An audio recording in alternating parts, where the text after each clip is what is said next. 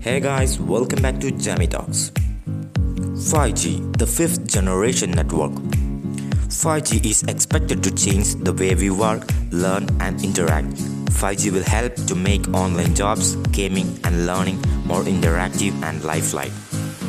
So, 5G will open a new dimension, and it will be the bedrock that will help us to build the future technologies like autonomous transportation, online virtual gaming, virtual classes, and virtual journeys possible. But now from all around the world, we have heard many insane theories regarding 5G. Like 5G towers are weakening the immune system and causing the global pandemic, and 5G is causing cancer, and it is causing many new health issues and diseases. So let's explore what 5G actually is. We have been using different wavelengths of electromagnetic radiation to transmit information for hundreds of years. We send messages with light-like speed through fiber optic cables. These cables are capable of carrying insane quantities of information, and it is the foundation of internet. But the problem is that we can't connect all devices to it because many devices need to be wireless. To make wireless data transmission possible, cellular networks needed to be developed, and this need of wireless data transmission led to the development of 1G, or the first generation network, in Japan in 1979. When demand of 1G went high, companies started working on 2G. 2G ushered a new era of mobile phones with the introduction of fully digital system instead of encoding an analog signal into frequency band. In 2G, we encoded data in binary forms.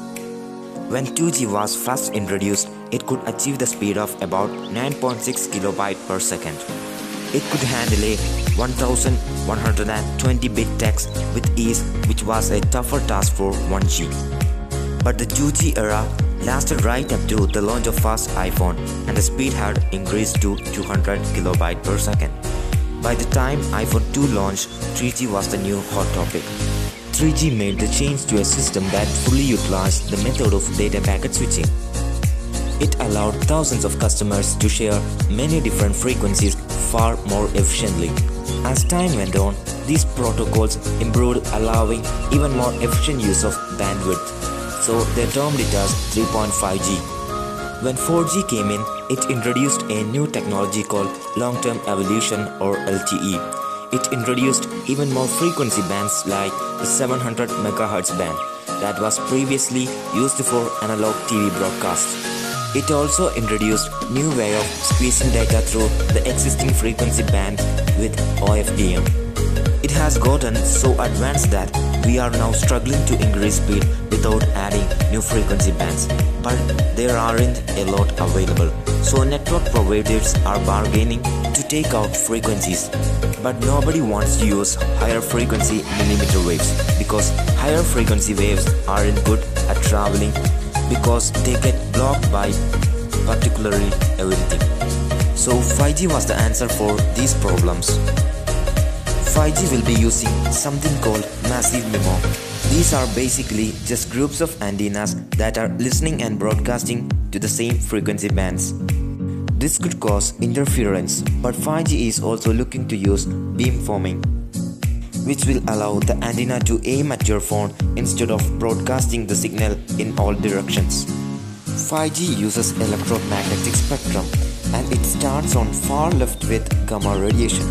Gamma radiation has very high frequency and short wavelengths, and it does cause cancer. But 5G doesn't transmit gamma radiation, so it is safe. So there is no actual scientific proof to say that 5G is unsafe. So 5G is safe, and we must use the technology for best purposes. So this is the end of my podcast. If you like my podcast, please consider sharing.